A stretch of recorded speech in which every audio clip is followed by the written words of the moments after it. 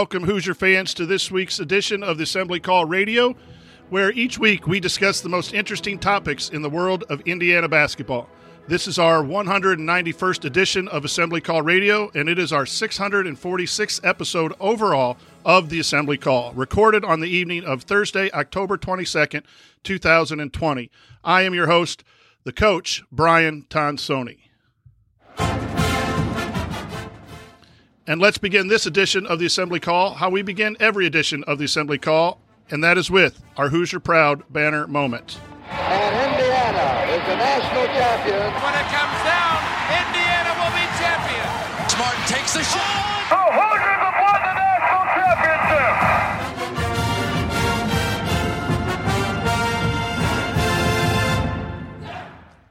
This week's banner moment occurred for me on Monday when Jared emailed me about hosting this week's show. Make no debate about it. I was happy to accept. There is simply no rebuttal to hosting a show with Ken Bikoff and IUArtifacts Chris Williams. Two outstanding podcast candidates. I'm looking forward to moderating tonight's show, discussing our Indiana Hoosiers getting closer to competing, and also some Indiana sports history being discussed. As polling shows, our facilities have changed over time, and some were popular and some maybe not so popular. Sir Bikoff will share with us some Hoosier beginnings in the world of athletics, and I'm glad that you elected to join us here on Assembly Call this evening, where the only platform we will discuss is where to place the tent in the backyard for the day-long tailgate for Indiana football on Saturday, and the only party of concern was the great wedding nuptials of Assembly Call Chat Mob Hall of Fame member Moose Kirk and his lovely wife Ann last Saturday. Indiana athletics are about to begin competition, so sit back and enjoy something positive in this crazy year of 2020.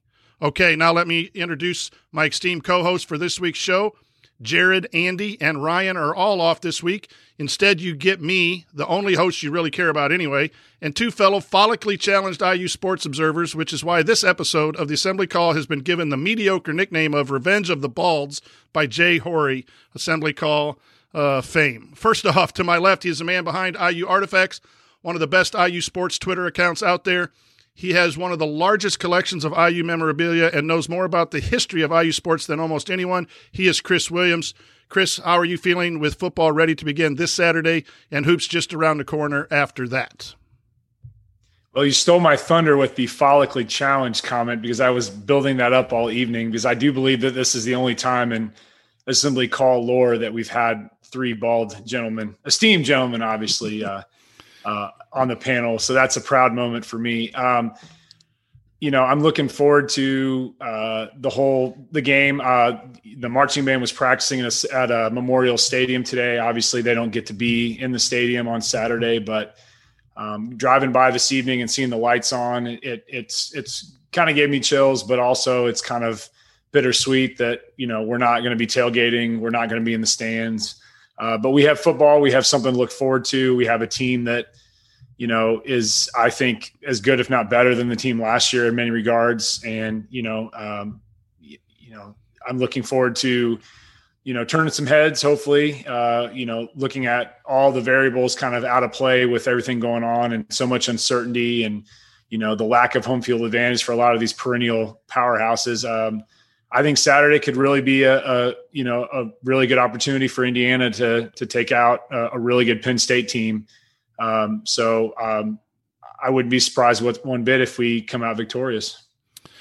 And to my right, he is one of the only people who can rival Chris in terms of knowledge about IU sports history, knowledge which he put to good use in his recent book, Hoosier Beginnings, The Birth of Indiana University Athletics.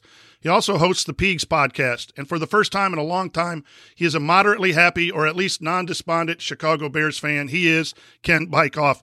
Ken, how are you feeling with our long IU sports layoff soon to be over? Well, I went into this year and they canceled the fall sports, and that was something that I expected to happen, especially as you started to have kind of that ball start to roll a little bit, and they canceled the sports season. I'll tell you one person who's very disappointed in the restart of IU sports is my wife, because I've been a sports writer now for this is my 23 years, and this would have been the first year since I've known her. I've known her for 20 years to where I didn't have anything going in the fall. So she was all excited about a lot of different things, but I'm excited for it to be back. I'm excited for IU football, especially because of the fact that ever since they finished up the Gator Bowl, and that was a disappointment, you look to this season as something to where we saw Indiana turn a corner last year. And so many times we've seen Indiana football start to turn a little bit, and then something pops up, whether it be a coaching change or the death of a coach or the boycott that really hurt the program in the late 60s and into the early 70s. To have a global pandemic pop up and be an issue, it was extraordinary. I'm excited to see, and like Chris said, just the simple fact that when Indiana plays, especially on the road against some of these historically better programs, the lack of a crowd is going to make a difference, and it's going to even the playing field a little bit. And I even think this week against Penn State, because there hasn't been any lead up to this, anything goes in the first week of the season. I think that's what makes this so interesting, because Indiana is going to have an opportunity to win no matter when they play Penn State. But it being this situation, they don't have to travel. This is their first time out. To me, it's an even matchup going in to this. It's going to be exciting. I'm just really excited to get this thing going, and kind of, for me and Chris, we know this is going to be kind of a throwback season, because the season used to not start until late September or early October to begin with, and they'd run off 9 games and then they'd be done. So I'm really excited about this. That Saturday is going to be fun. It's been a long time since we've seen any Hoosier team in action because of our health situation. But here's what we're going to talk about this week. We have a few Hoosier headlines. We're going to talk about Ken's book in the second segment, and we're going to take your questions in segment 3. All of that coming up this week on Assembly Call Radio. But before we get to all of that, here's a quick announcement. Please continue to support our friends at Homefield. Go to homefieldapparel.com. Use Assembly20. /Assembly20 to get a discount. I bought 6 items today. The North Carolina A&T t-shirt among them. That's going to be fun to wear around and share with people. Well, my mom actually bought some of those for my birthday. I'm still a mama's boy.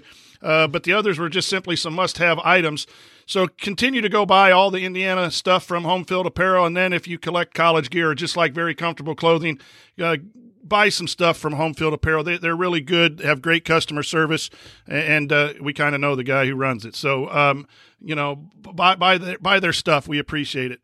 Our Hoosier headlines, Trey Kaufman is set to announce his choice on October 30th. That's Archie Miller's birthday, so I hope it's a really good birthday and not a bummer for Coach Miller next week. And as both of you guys mentioned, IU Penn State football game 3:30 this Saturday.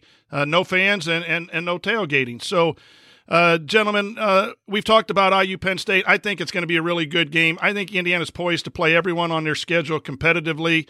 Yeah, obviously, Ohio State is the big one on the schedule. So I'm really interested to see what the guys have. And I'm really proud that Coach Allen is our coach. It's taken a while for me to come around to that.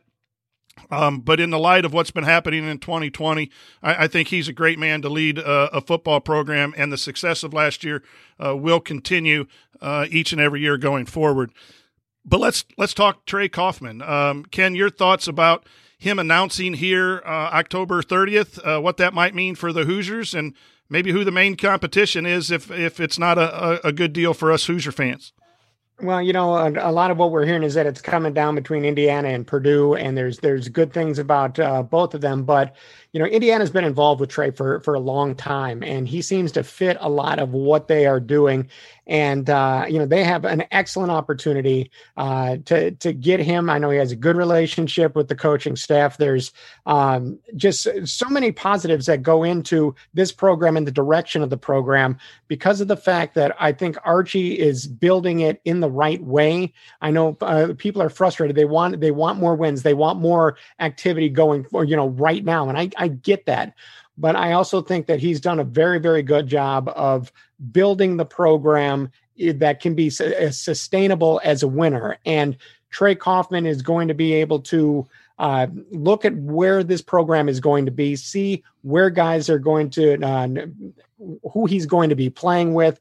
You want to play with quality point guards. Indiana has it. You want to play with guys who are athletic, and Indiana has that. And I've seen an opportunity. Archie Miller has been flexible a bit in how he's played to fit his personnel, even as he builds to play a different way in the future. And so to me, I don't like to try to put thoughts into the head of a 17, 18-year-old kid because the whims of those folks are their own. However, Indiana has as good a chance as anybody to close on this deal. And, there's been good news for Indiana basketball in the past in late October when it comes to recruiting. It's just going to be a nail biter till the end, but Indiana has a very good opportunity. Chris, your thoughts on the announcement about the commitment announcement being October as opposed to later in the fall or maybe later in the spring? Well, I think everything we've heard so far about Kaufman is he's been very methodical in his process on how he wasn't going to rush the decision. He was going to analyze all the scenarios. Obviously he's been recruited by some very good teams, obviously with North Carolina and Virginia out of state kind of really pushing him hard. But I think it is interesting that it comes down to an Indiana-Purdue situation. And obviously being close to home is something that, for everything I've kind of heard about it, is a big thing for him and his family. And the fact that he has a great rapport with the team already, so many of these guys that he knows, from through the AAU circuit and through just the general aspect of being a close-knit team and being around the team directly and indirectly, and guys we have coming in like Logan Duncombe and those kind of guys. I think, to me, I would love to see it. I think that, like Ken said, we have as good chances as we're in the right scenario. And I think that there's been a lot of good signs for Indiana, but, I think in the end we have to respect his decision. And I think that if he does decide to go to Purdue or does decide to go to Indiana, regardless, people need to support that decision and respect the fact that he is a high school kid and he's making a decision that's the best fit for him. And obviously, selfishly, I'd love to see him in the candy stripes, and I have a good gut feeling about it, but we'll just have to wait and see. It's just around the corner. Yeah, everything that I'm hearing is positive for Indiana. That doesn't mean he's going to select Indiana, and I will second what Chris said, and I'll speak for Ken, knowing Ken like I do, that once these young men decide to go someplace, if it's not Indiana, we still need to applaud them and wish them well and not turn it negative. We implore all fans to root on the individual. But I think Indiana's really looking good. I think the October 30th date does speak volumes. It keeps the ACC schools at bay because he cannot officially go and see them because of obviously the COVID pandemic situation. So that leads one to believe maybe that he is going to stay closer to home, and it's Indiana State, Purdue, and IU. And I think it's down to IU and Purdue. And what I've heard from some of the sources that I probably need to keep confidential, that there's a lot of enjoyment. They like Coach Miller and they like being close to home. So I think, it'll be a little bit of an upset to me if he doesn't choose Indiana, but that can always happen in the world of recruiting. Let's return to a little bit of what's happening in 2 days, fellas. Indiana sports are back on the competition field, and IU football playing Penn State. And I think this is going to be a really good game. I think you get a tough opponent on the first game. That can work out into your advantage. Sometimes playing those guys without any other games, preseason games, scrimmages, those types of things. So we might be getting Penn State at the right time. And who knows how all of this is going to play out in front of limited crowds of simply parents and other personnel. But I'm excited to see this team. I think it has the athletes to compete, and I think it begins Saturday. Ken, a couple more thoughts about the game and give us a prediction if you are so moved.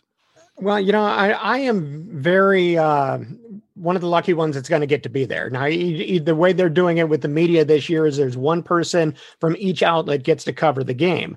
And so obviously it would be Jeff Rabjohns or Mike Pegram or Matt Weaver, whoever it is that he wants to send. But thanks to my duties as the post-game call-in show host, I get to go there and watch them live. And it's going to be interesting. I'm excited for it for just the historical aspect of this being a game with no fans like this. But on the field, it's interesting because this is going to be a situation where both teams are at full health as much as they can be. It's not like they spent a couple of weeks getting beat up in non-conference games and getting out there. Michael Penix, to me, is the X factor on the whole thing. I love the kid on the field. I love how he plays the game. His arm is a live wire. It's a different offense than was last year in the past 2 years, really, when he was on the field.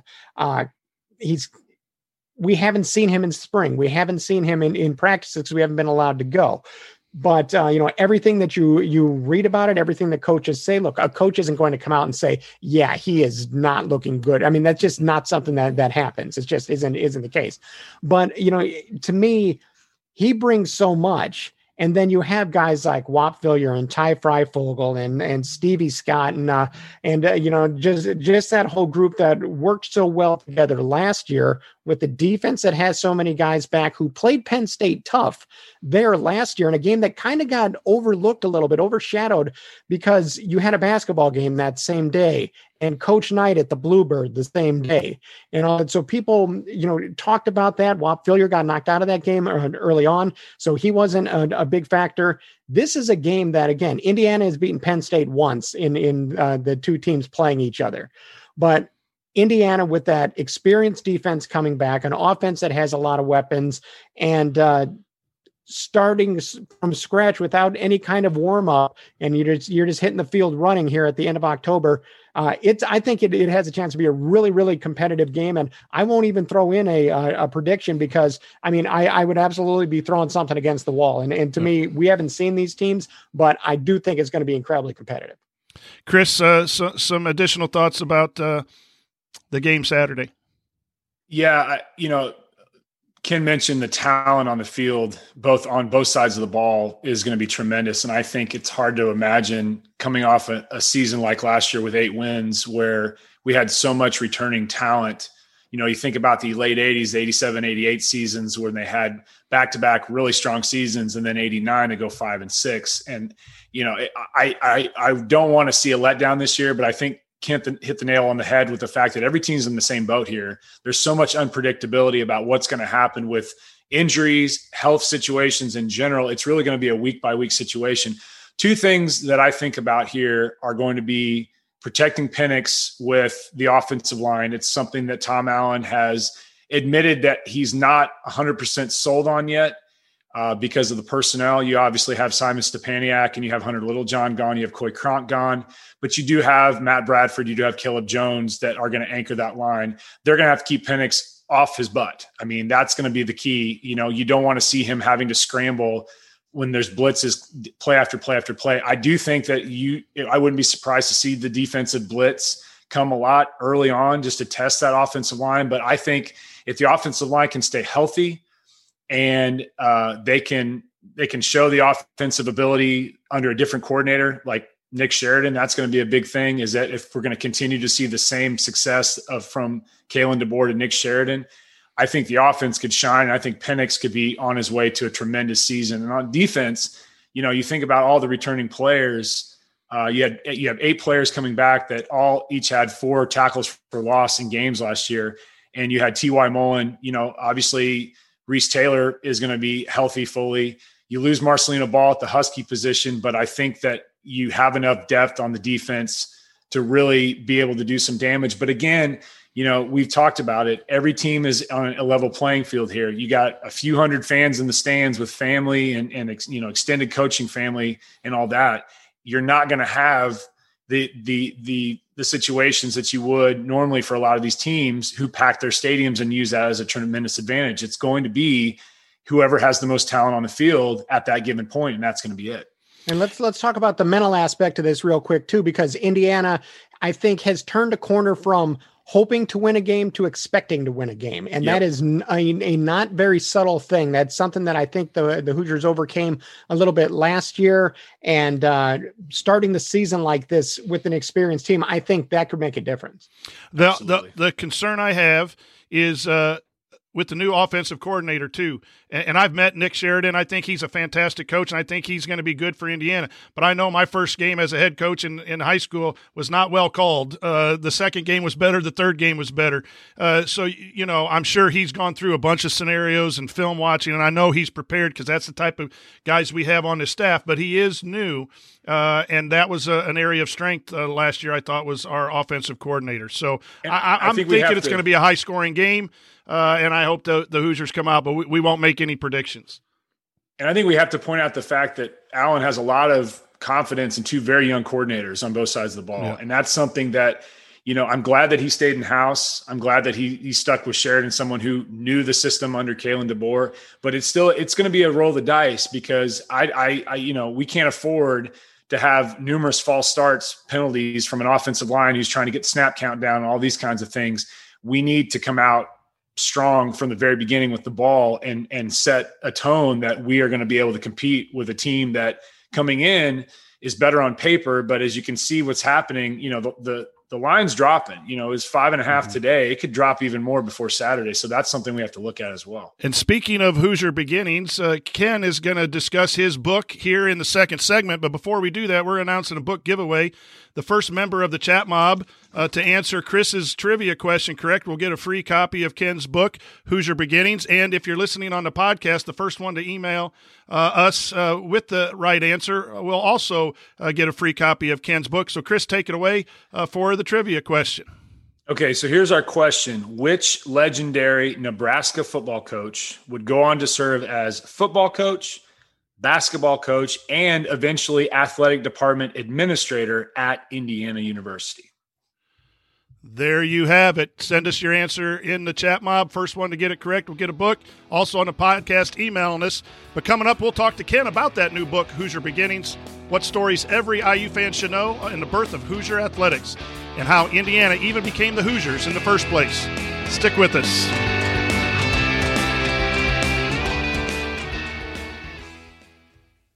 Sticky notes, email alerts, a string around your finger. They're just not big enough. So here's a big reminder from the California Lottery. The Mega Millions jackpot is over $250 million. Whew. Play now. Please play responsibly. Must be 18 years or older to purchase player fine. Sticky notes, email alerts, a string around your finger. They're just not big enough. So here's a big reminder from the California Lottery. The Mega Millions jackpot is over $250 million. Whew. Play now. Please play responsibly. Must be 18 years or older to purchase player fine.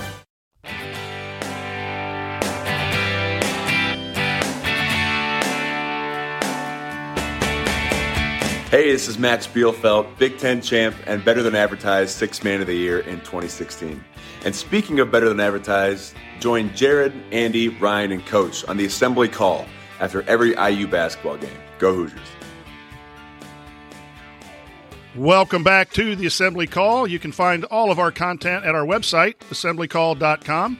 And if you ever want to join the chat mob during our unedited live broadcast or watch those replays and see all the between segment banner, then check out our YouTube channel at youtube.com/assemblycall. I'm the coach, Brian Tonsoni. I'm here with Chris Williams, also known as IUArtifacts, and Ken Bikoff, the author of Hoosier Beginnings, The Birth of Indiana University Athletics. And Ken, let's talk a little bit about your book, or a lot about your book, Hoosier Beginnings, and share with everyone what the book is about and how you came about to start this project. Well, I'm fascinated by history. I love history. I say it all the time to anybody that'll listen. Nothing new ever happens. Everybody's like, well, this is no, even the pandemic that we're in it happened before, and it did happen 100 years ago. And people had to wear masks, and people argued against the mask. And if I could write the book again, there would be a chapter about the school dealing with the Spanish flu pandemic in 1918. But I'm fascinated by it. And I'm fascinated specifically by a period of history, really from about 1880 to about 1930, because it's a 50-year span where the world changed a ton. And it's a lot different than it is now, but not crazy different. You had most places, especially 1890s, 1900s, there was electricity. And there was, people going out to the theater, and people going out and driving in cars that are much different than what we have now, but they're gaining in popularity. And so it is something that I really enjoy that period. And I'm fascinated by it because people, we imagine them as just being these black and white photos, and that they lived much differently than we do now. And they did, but they didn't, because they were people that were going through the same kind of struggles that people do now. And so when I got the opportunity, all of this kind of grew out of me opening a book in the Bloomington Barnes and Noble that isn't there anymore. It was a book of IU and Bloomington through the years, and there was a picture of the Ferris family farm from the 1950s, and it said it's the current site of the 17th of Memorial Stadium. So to me, that was the kind of the catalyst for this guy. I never really had thought too much about what was there beforehand. And I worked for Inside Indiana at the time, and I called the publisher, the late great Ed Magoni, and said, hey, why don't we do a story about all the old facilities at IU? It could be just one story, well, that went from one story to 13 stories, including 21,000 words on the current assembly hall alone. And from there, I just fell down this rabbit hole of finding out information and stories and old newspapers and all of this. And Chris will know this, that once you start researching this stuff, you can time just disappears as you fall down these rabbit holes. And, you find the small tidbits about athletics and not about athletics, because there was a trustee with the great name of Ira Batman. And he had other people that the last name Batman played a very big role in IU, the development of Indiana University. And so this thing just kind of snowballed from there. And I gave a talk at a Bloomington Rotary Club, and somebody there at the Rotary Club said, have you ever thought about putting all these stories in a book? And I said, well, I've thought about it, but I don't even know how to begin to do that. And the next day, somebody from IU Press called me and said, hey, we hear you have a book idea. And that's how it all came about, because the guy that I spoke to had worked for IU Press and called somebody and said, hey, we need to do something with this. So I was very honored by that, and was able to put the stories together. And my thing is, I think a lot of people who don't like history because it wasn't presented to them well. To me, it's not the date isn't the important thing. It's part of the story, but to me, it's not about the date. It's about what happened, because dates and times and all that's trivia. I want the story behind it. And to me, that's what I try to present in the book, is these fun stories that got us to where we are today. And people might understand a little bit better just about how IU athletics developed. And I wanted them to think about things like, yeah, they're the Hoosiers, because they've always been the Hoosiers in everybody's lifetime now. But they weren't always the Hoosiers. It hasn't been 100 years that they're the Hoosiers. And why are the colors cream and crimson? Why is it Indiana University instead of the University of Indiana? That is in Pennsylvania. There's a University of Indiana, but this is Indiana University. There had to be a reason. And so those are the kind of things that I explore in the book, and try to do it in a way to where I always write as if it's just two guys sitting around a fire pit or at the end of the bar talking to one another. You're there with your friends and say, hey, do you know why this is? That's how I always try to kind of present everything. Kent, you mentioned the stories that you wrote for Inside Indiana several years ago. I remember subscribing to Inside Indiana and then finding those on Pigs and, the different recruiting sites that it kind of bounced back and forth. But that was one of the things that kind of how we developed our friendship was through those stories. But I remember, and I have those saved, I remember going through those time and time again and finding little tidbits about, Jordan Field or the old men's gymnasium or something that I didn't know before. And, when you were doing your research, you find these tidbits and you find these factoids that are going to be behind a great story. What was the most surprising story that you uncovered when you were doing the research for this book? That's a tough one. The first one that pops to mind, that it's, I don't know if it's surprising, but I just found it interesting because the way that I say, nothing new ever happens. There was, I'll give you two. One of them was a petition that I found in the archives, in which Indiana was in the original Assembly Hall, which was just outside of the current Owen Hall, which is, one of the first, see, this is how you fall down a rabbit hole. See, this is right there. The original Assembly Hall. They wanted to build a new facility, and there was a petition by the students saying that we need to build a new facility because the physical exercise on campus is taking a step back, but we're also losing people to other campuses. And it's like, they're saying we need to build facilities for recruiting. And it's like, it was like 1914 or 1915. And it's the same arguments that are made for facilities now. So that's one of those times when it's just like, nothing new ever happens. And then the other one was, there was a great story about how they involved the student body at the time. Again, in 1915, to clear an apple orchard to create what is now, it was the men's gymnasium, the new one that they built that is part of the Hyper now, and how they used basically a 1915 version of viral marketing to draw interest for what they wanted done. And they did it by having this whole string of newspaper articles just discussing how there were these threats on campus, and they had seen people who were talking about destruction on campus. And it really caused a huge stir because World War I, it wasn't known as World War I at the time. It was just the Great War was bubbling, and there was a lot of unrest in the world. And now these people are seen in the shadows taking notes on campus. They're talking about destruction. They ended up having a huge meeting at Assembly Hall, and announcing that they needed people to come the next day with their axes to help them cut down apple orchard trees.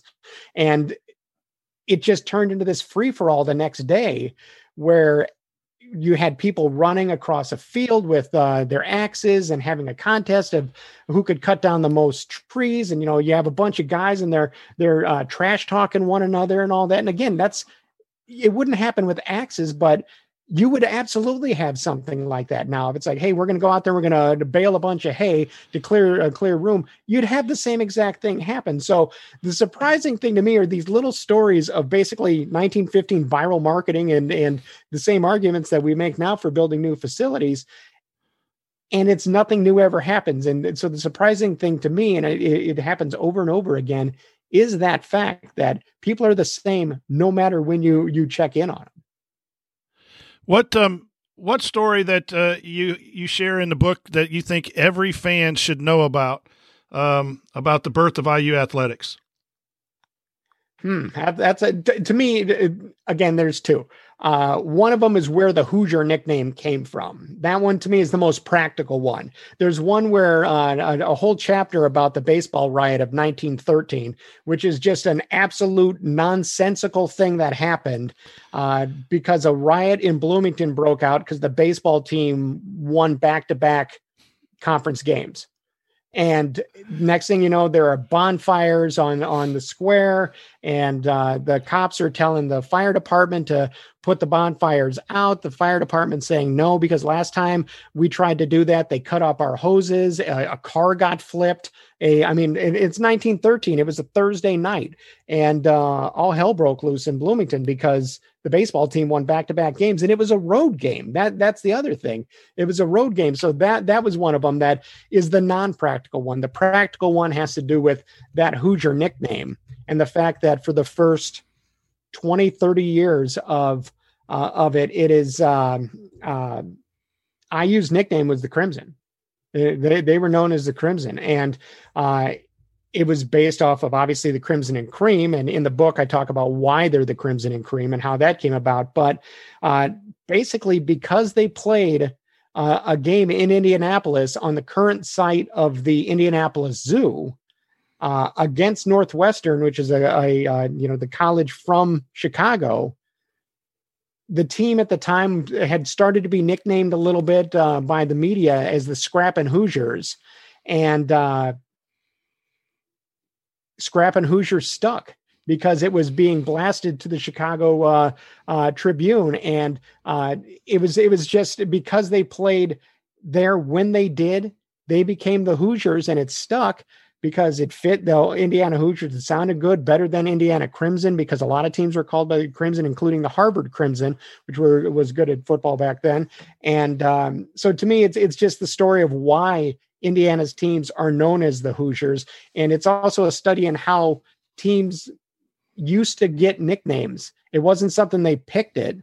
It was, they just kind of developed in a certain way. I talk about the Brooklyn Dodgers. They were the Trolley Dodgers, but for a couple of years they were the Robins because their manager was Wilbur Robinson. And another one, they were the Bridegrooms because like 3 or 4 players got married during the offseason. And so they became the Bridegrooms. It certainly, there wasn't the marketing arm behind it then, but Scrappin' Hoosiers kind of came by. Again, nothing new ever happens. A preseason, basically tailgate tour of what they do now is what they gave a bunch of speeches around the state about Navy Bill Ingram and his Scrappin' Hoosiers, and all of a sudden it sticks. And here we are 100 years later, and we're still talking about the Hoosiers. Ken, one of the chapters in the book that I was not surprised to see is the story about Jim Thorpe, because it's one that I love telling people about, primarily because the lore about Jim Thorpe has kind of faded over time historically. And a lot of people don't realize just how tremendous of an athlete he was in so many different sports. But the story of him coming to Bloomington instead of someone else who perhaps could have changed the whole landscape of IU football forever, potentially, is interesting. Can you talk a little bit about the circumstances of Jim Thorpe coming to Bloomington to assist Clarence Childs? Yeah, they were teammates on the 1912 Olympic team. So they had a friendship that had built out of that. And basically there was a gap between the end of the Major League Baseball season, which Jim Thorpe was a Major League Baseball player and played football. He was a famous college football player, but he was also a professional football player. It wasn't NFL, but it was a precursor to that. And he was a draw. And the way I describe it is kind of if LeBron played basketball, but he also was an Olympic sprinter and was one of the best football players in the world. And then he comes to Indiana and spends a couple of months coaching the team. In fact, he probably, I don't know this for sure, he isn't listed in anything, but he likely was involved because it was the biggest thing on campus without question. He likely was involved in the whole apple orchard thing too. And being involved. So because the timing was right, everything was right there. He came and just helped out his friend with the team to make a little bit of money and help build some publicity. Plus, he was going to be close to Ohio anyway, because that's where he was going to be playing his football. So, hey, let's come here for a little bit and help out with a friend of mine, make a little bit of money and kind of stay in shape for the football season too, because he would work with the team and work on his kicking. And then at halftime of games, he would put on kicking exhibitions. They played the University of Chicago in Chicago and put on a kicking exhibition. So it was a way for him to stay local to where he was going to be playing, kind of get into football shape before he had to go off and play football. And hey, let's help out a friend. And that all came together to make it so that Indiana had, who was voted, I believe, the best athlete of the first half of the 20th century, was a coach for the football team for about 2.5, 3 months. Ken, this is where I will not shamelessly plug your book, but I'm just going to say it was a very great read. As a history teacher, and Chris and I both teach history, I loved your introduction when you talked about how you tell stories, and you mentioned it here on the podcast too, that history is about the stories. And I highlighted that one for the book, but I also highlighted that professionally, that I'm going to maintain that and think about that as I'm setting up my lesson plans after fall break as a history teacher, that the stories are what really matters. And throughout your book, chapter by chapter, this was another story, and yet they also were intertwined from the growth in the late 1800s to the growth in the early 1900s.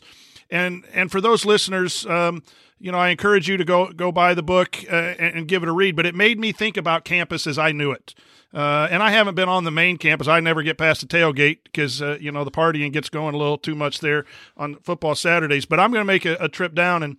And you talked about the markers that are there for Jordan Field that's mentioned in the book. That trying to vision where that was and going to the computer and looking at maps, trying to figure things out. But you did a wonderful job of telling a story. And the young man, and I had it highlighted, and the name is escaping me, but the young athlete who lost his life because of a blister was just a real tragic story that's in your book. But a lot of good stuff in there, and we thank you. And then the question to both of you, Kathy, Amos sent this in that. Would you ever consider giving campus tours and showing some of these spots and markers as some of us people come back to campus? Well, I know that Chris has done that before. He's at least done it on like a Facebook Live or something like that, where he was walking around. And I thought that was brilliant. I thought, wow, that's really great. It would be a lot of fun to do that kind of thing.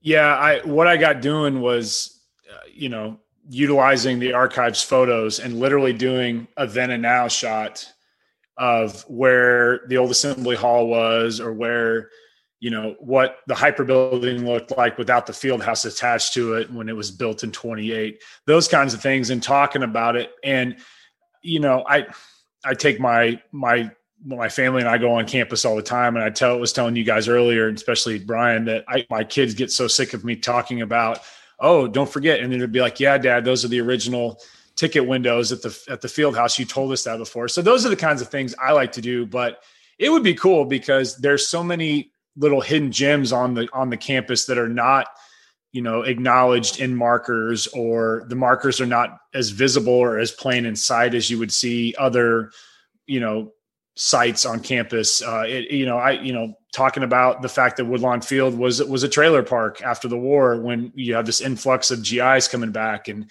the pillars in old Memorial Stadium still being there, and the ticket windows and the fence, and, all that. It's just, I think there's a lot of people that would enjoy that, and would enjoy just the conversations of having that stroll through campus through that lens. And the Woodlawn Field was a golf course for a certain amount of time. First state course in the state. Yep. Yeah. And there was a plane crash on campus as well. That was, it was, I want to say, I don't know the exact year, but it wasn't that far after the Wright brothers. I mean, it was within 15, 20 years that there was a plane crash on campus.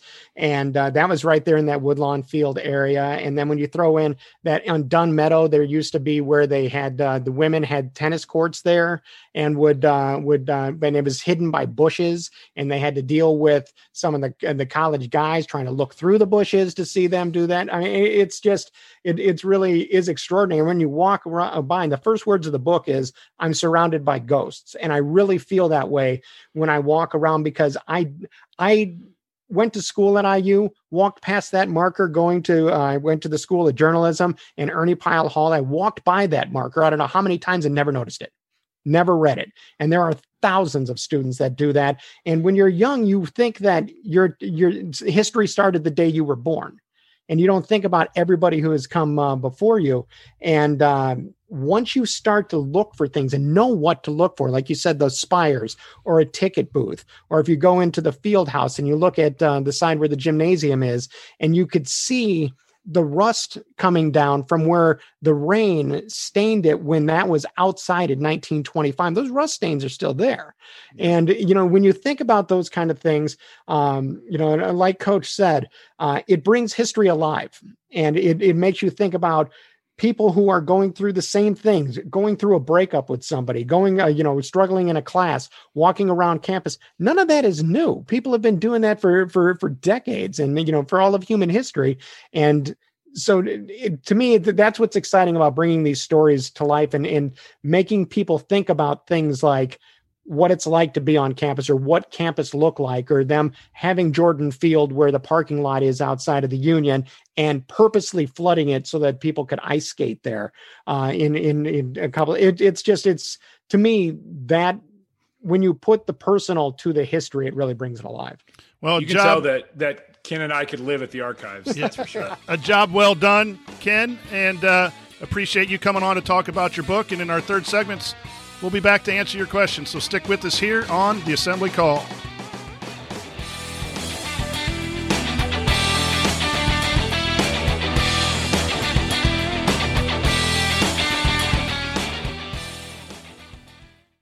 The news on flavored e-cigs talks a lot about the technology and teen use, but parents need to know more about the dangers of nicotine.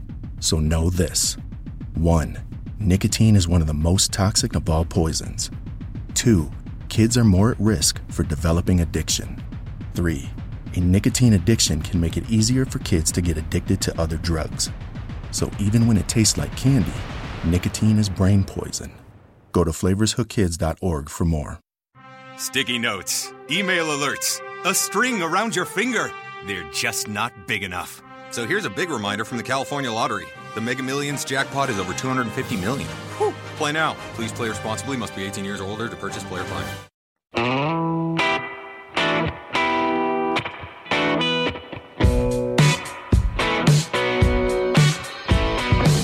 This is Nick Zeisloft. I never miss an open three, and I never miss an episode of the Assembly Call.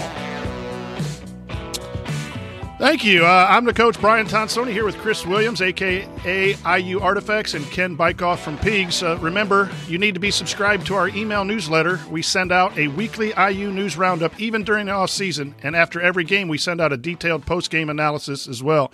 Just text IU to 66866 or go to assemblycall.com.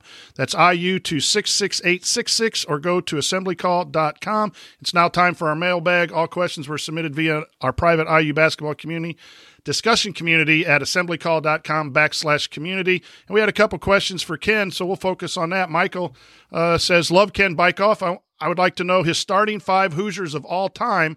However, he has to pick one player each of the following coaching eras: Coach Knight, Coach Davis, Coach Sampson, Coach Crean, and Coach Miller. So with those standards or those restrictions, Ken, who's your all-time favorite Hoosiers? Well, you know what? My all-time favorite Hoosier is Steve Alford.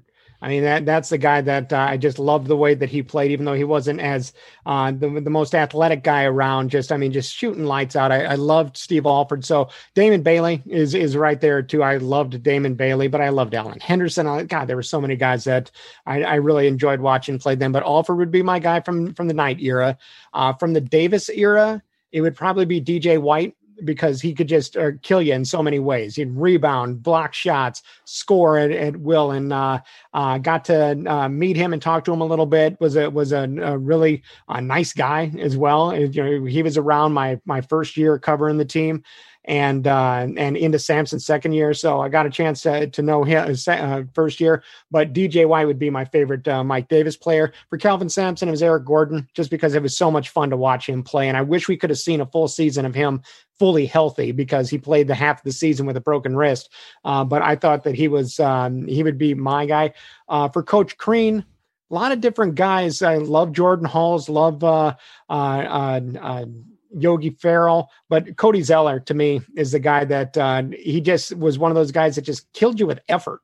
he was talented and big, but he killed you with effort. Loved him. And then for Coach Miller, Trace Jackson Davis is just a joy to watch. I just really enjoy watching that kid work and watch him get better week by week last year. And I'm excited to see what he's able to do this year. So that'd be Alford, DJ, Gordon, Cody, and TJD.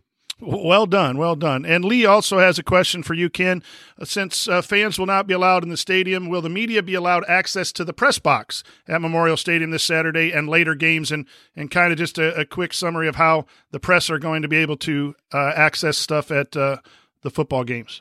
Yeah, from what I understand, the guidelines that IU has put out, it's going to be basically 25% capacity of the press box. One person from each outlet is going to be allowed. There's going to be plexiglass dividers in between the areas. People are going to be spread out a whole bunch. I know photographers are going to be out on the field and out in the stands and just basically kept away from one another. But the media is going to be allowed in the press box. And then all of the press interviews are going to be done via Zoom, the way that we've been doing them all through practices, and with Basketball Media Day was a virtual media day. And so they're going to get an opportunity to talk to the players and talk to the coaches in the same way. But it's all going to be done over Zoom, just to try to keep everybody spaced out as far as can be. From a radio standpoint, I know we have to bring our own equipment, and so Don's microphone, I usually would use Joe Smith's headset, is what I've historically done. That's not going to work, obviously. So we have our own stuff. The media is going to be allowed, but it's a much limited capacity. And I feel very fortunate to be in a position to where I'm actually going to be able to attend these basketball games. It's just a new world here in 2020 with everything going on, and we're glad that you get to go and watch, and the rest of us will have to hunker down and watch it on television. We're not even allowed to go tailgate, but we'll be doing that in the backyard. A couple of questions. We're just about out of time, but Jim had a question about Trey Kaufman, and Adam had another question about Trey Kaufman. I think that we addressed that in the opening segment, but I think it comes down to IU or Purdue, and I think that I'm getting a pretty solid vibe for Trey Kaufman to go. There's also been some talk about Galloway playing really well as a freshman. Joel asked, would you be surprised if there was a freshman? Yeah, I would, but it might be Galloway. So that's it. We're done. No more questions. So that'll do it for this week's episode of the Assembly Call. If you want to see us do the show live, join us at assemblycall.com on Thursday nights for the live broadcast of our Assembly Call radio recording. And don't forget to go to assemblycall.com or text IU to 66866 to join our free email newsletter. Special thanks to Bob Thompson for producing most of the music you hear on the show, and thank you for listening. We'll talk to you again next Thursday night. Take it from me, Christian Wofford. Keep your elbows in and your eyes on the rim. Go Hoosier. Thank everybody for coming out. All right, I got to get out of here, folks. Thank you. And that'll do it. Well, thank you so much for allowing me to be a part of what I'm going to go ahead and say is probably a single episode record for the least amount of money spent annually on shampoo. That's absolutely right. I think it's I'm good. just freshly shaven too, so I think it was glistening for you guys. I got a little rough. I haven't shaved for a while, so I got a little bit of roughness there. But I'll tell you, this is the best looking Assembly Call show I've seen in a long time. Well, here's the thing too: is my wife cuts my hair, but I don't shave it all the way because I did that about maybe in 2003. I shaved it all, and I looked like Uncle Fester, and it just I couldn't make it work. And so now I've during pandemic, I've lost 70 pounds. Okay. So I'm a lot thinner than I used to be. So I've been thinking about cutting it and shaving it all. Again, I might do that over the weekend after the football game, just to see what it looks like. But, it'll grow back, whatever's left. When I first met Chris, then I had to join the group. My second period class last year talked me into it. I love it. But I'm on break so I haven't shaved since Sunday night. It's got a little, but we're a bunch of good looking dudes, What can I say? Hey, let's, if you have time for one quick question, that question that Joel had about, Joel said, would you be surprised if a freshman other than Christian Lander was in the starting five? And then Jared added, from reading Snow's column, which I have not done, and other whispers you hear, it sounds like Galloway is really impressing early. Still would be shocked if he's actually starting over Armand in a 3-guard lineup. Your thoughts on the freshman overall, and if anyone can crack the starting lineup, maybe even including Lander? Well, I possibly, to me, it just comes down to a combination of things. I mean, could a guy start a game? Yeah, absolutely. Could Coach Miller want to send a message and put him out there and say, hey, this is it? Look, that Indiana basketball team was better last year, but there's nobody basically, outside of, Trace Jackson Davis, really, that you say, hey, he's untouchable in the starting lineup. He just isn't the guy. And so I wouldn't at all be surprised if that kind of thing, I don't expect it. It probably won't start the season that way, but look, as time goes on, guys certainly are going to have the opportunity to work themselves into the starting lineup. And it's a team that has a ton of room for improvement. And you hope that you're going to see a little bit more of that just as time goes on. But yeah, absolutely. I think you could have somebody who can move into that starting lineup. Chris, your any thoughts on the freshman breaking the starting lineup? Galloway's such a competitor, and he came in with this, all the scouting and the attitudes about him playing high school in AAU was that he was such a competitor on the floor. He's not the shooter that Armand is, but if he's going to out hustle somebody who's in the starting role, I'm all for it, because I want the guys out on the floor who want to compete. And I know I'm with Ken that, outside of Trace Jackson Davis and maybe finally a 100% healthy Rob Finney, but even Finney's situation, if Lander's coming in with as much, on the floor talent as everybody's talking about, and just turning heads even more than they expected him to, as a guy who's coming in as a really young he's still 17, if I'm not mistaken.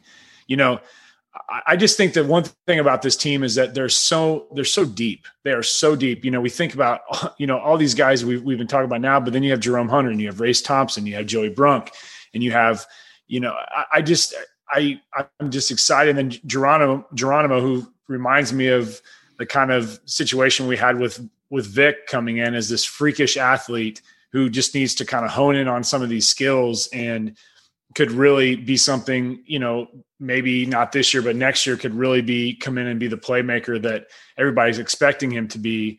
But the athleticism itself could be just, and I've already heard that Geronimo is a much better shooter than Vic was coming out of high school. So that even that's going to be a positive. But I'm just, I'm ready I'm not expecting fans, I know I'm kind of adding on to what the question was, but I'm not expecting to be in Assembly Hall, which kind of frustrates me as a season ticket holder for football and basketball. But, just seeing our team and supporting our team is going to be good enough for me, no matter what the scenario is. One last thing, and then I'll let you guys go so you can get the tail end of that debate if you wanted to, or watch the World Series, which is what I'm doing. Ken, you're down there, and Chris, you're down there as well. Tell me if I'm just seeing things through rose-colored glasses or crimson-colored glasses or what, but it seems like these 11 guys are more like what Archie Miller wants out of his guys. There's more competitiveness, togetherness. It seems like there's a little bit less selfishness on this group. Every group has to go through some of those issues, but this team, talk is cheap in every media day. Everyone loves each other. I know that, but I just get the vibe, or maybe it's wishful thinking, that this team is more together and it's a little more depth, and they can replace each other and do some things that's going to be worth a couple games at least for this team. Am I just being a wishful fan, or do you guys get those vibes as well? Go ahead, Ken.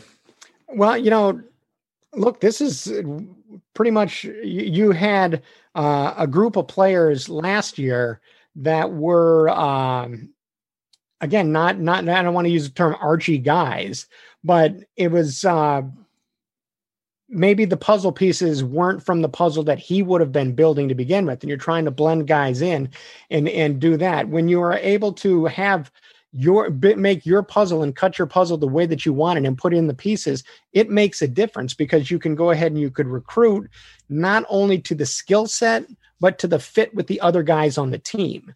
And to me, that was something, look, Coach Crean's been gone for a while now, but he was very good early on with that. that Hulls and Derek Elston and Watford and all those pieces fit together really, really well. And then after that season, when they went to number 1, I felt like the staff didn't do as good a job of piecing together that puzzle and building the roster. It was more about talent and taking a shot at somebody and trying to find somebody and find that diamond in the rough that didn't always work out. And so Coach Miller has been able to kind of set his culture, recruit to that culture, be able to bring guys in that understand what he's doing. And now there's also that foundation that you're here. And when you get here, this is how it is. And if you don't like how this foundation is, you're not going to fit in here. And so basically when you have guys who know what you expect as a coach, they're going to be able to give you feedback on when guys come in, if they fit that as well. So everybody learning what that culture is as important to making guys fit with who is there as just the talent, because the talent is part of it. You need talented guys, but you need the right talented guys. And to me, that is something that any coach that goes into a program needs to be able to have buy-in from. When they're starting, they're trying to get buy-in from the veterans. If you don't have that 100%, you're going to have some issues. And if you have guys that are all on board with what you're doing, it makes it a lot easier to decide if this guy's going to be a good fit for our team, both from a talent standpoint and a personality standpoint. Yeah, just adding on what Ken said, talking to people that I trust who are involved in this team day in and day out, the whole culture has, I would say, changed considerably from last year. And I'm not trying to throw Devontae and Duran and Justin Smith under the bus, but there was a certain level of apathy there among that group that you could just see on the floor. I remember numerous times where we were in a key moment of the game, rallying back, and the bench would be up and standing, and Devontae and Duran would be sitting on the bench.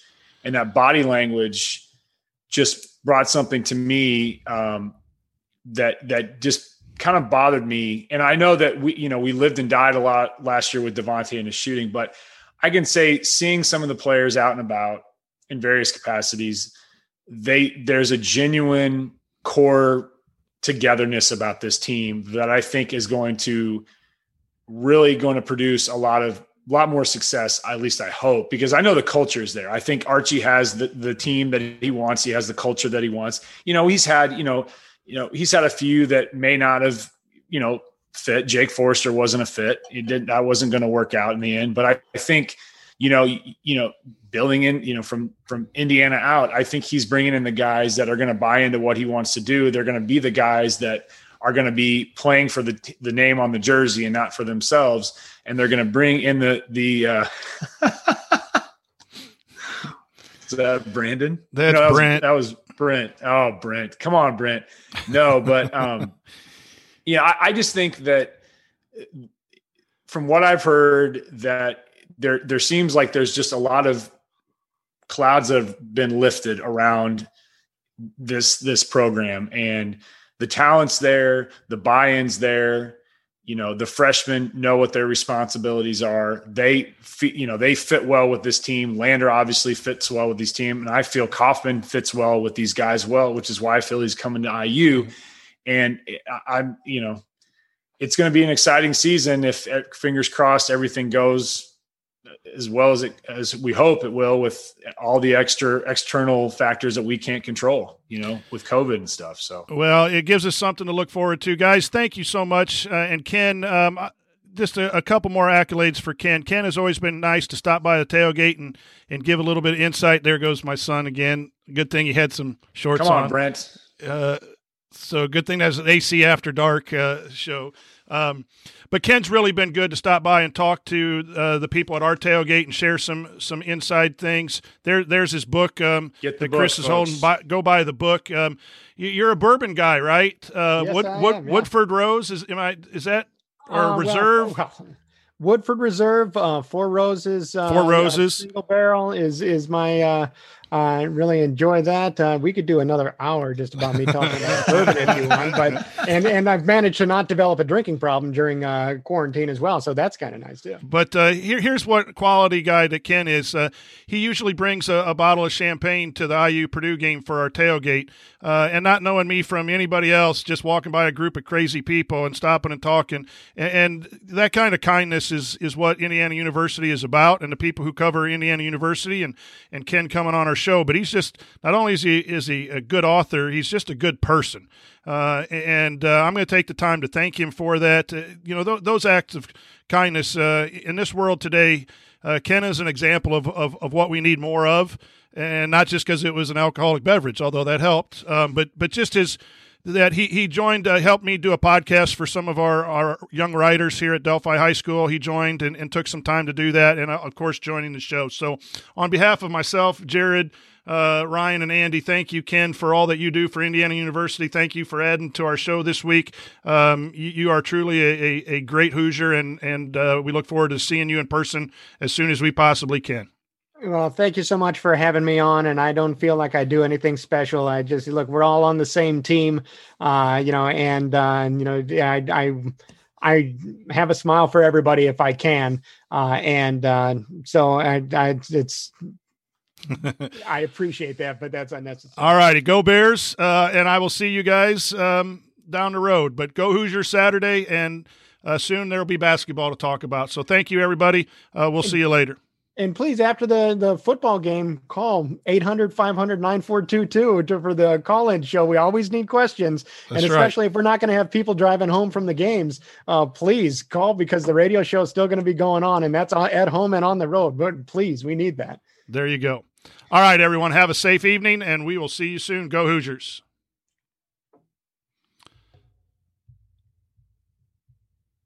Sticky notes, email alerts, a string around your finger.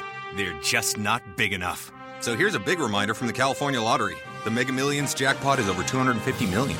Whew. Play now. Please play responsibly. Must be 18 years or older to purchase player fine. Sticky notes, email alerts, a string around your finger.